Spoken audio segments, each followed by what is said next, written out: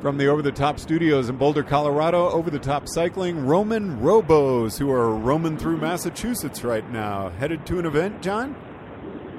Yes, Pamela and I and our, sturdy co-pilot Penny, we're headed to Deerfield, Massachusetts to take part in the Deerfield Land Trust D2R2, which is sort of a historical, prestigious ride in western Massachusetts. It combines pavement and lots of gravel road riding.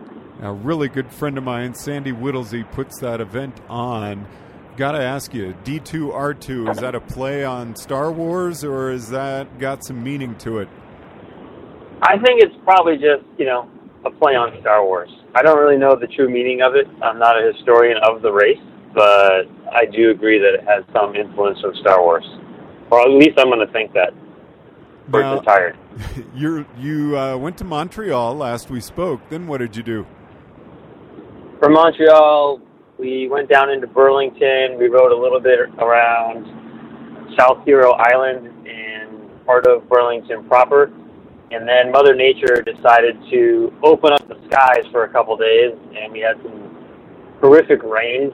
There was some localized flooding in the area, and given that we're a stone's throw from family, we chose to pack everything up in the van, batten down the hatches, and drive over to the eastern seaboard to spend some more time with my niece and nephew, and to surprise Pamela's nephew for his birthday. So we took advantage of having family close by, and we got out of the van and into a sturdy home for a couple days. Now, I love how when you're driving around, you're actually able to hit some of these events right on time. Had you planned out D2R2 in advance, or was this one that just kind of came up as you were driving along? No, we knew about D2R2, I would say, back in June.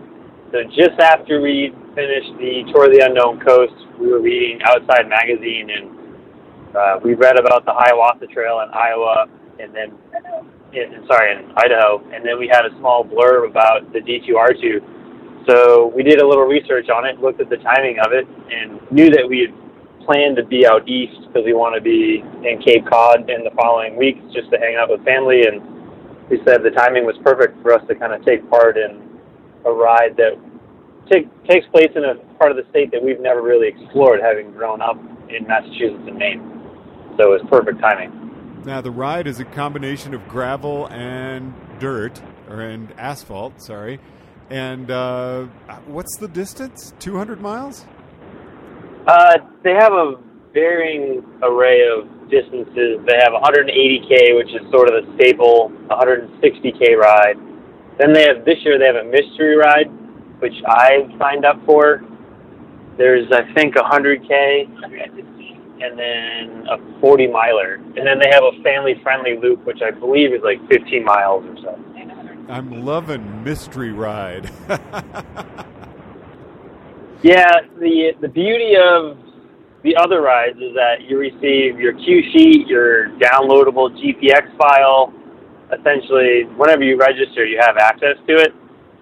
The mystery ride, you only receive a cue sheet on the day of the ride. So tomorrow morning at roughly 6:30, when I toe the line, I'll receive my cue sheet with all my turn-by-turn directions.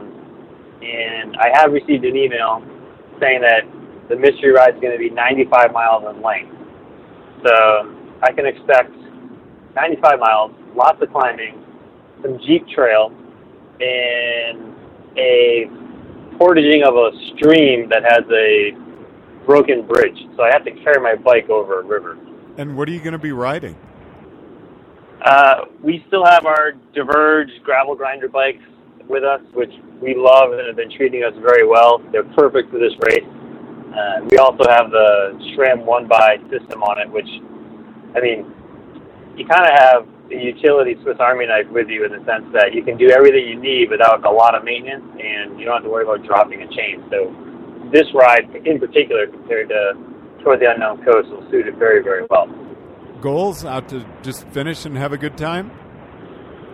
Yeah, I mean, we used to be sort of in the times and results as triathletes when we took on that sport for a while, and now just being into adventure cycling, all we really care about is slowing our roll and enjoying it and coming to the finish line with some good stories and memories. So, yeah, the goal is just to finish, especially with the stories we hear about this course and how brutal it is or how hard some of the hill climbs are, like being in a sand pit. You know that you're going to have to get off and walk a little bit. So it's going to be fun.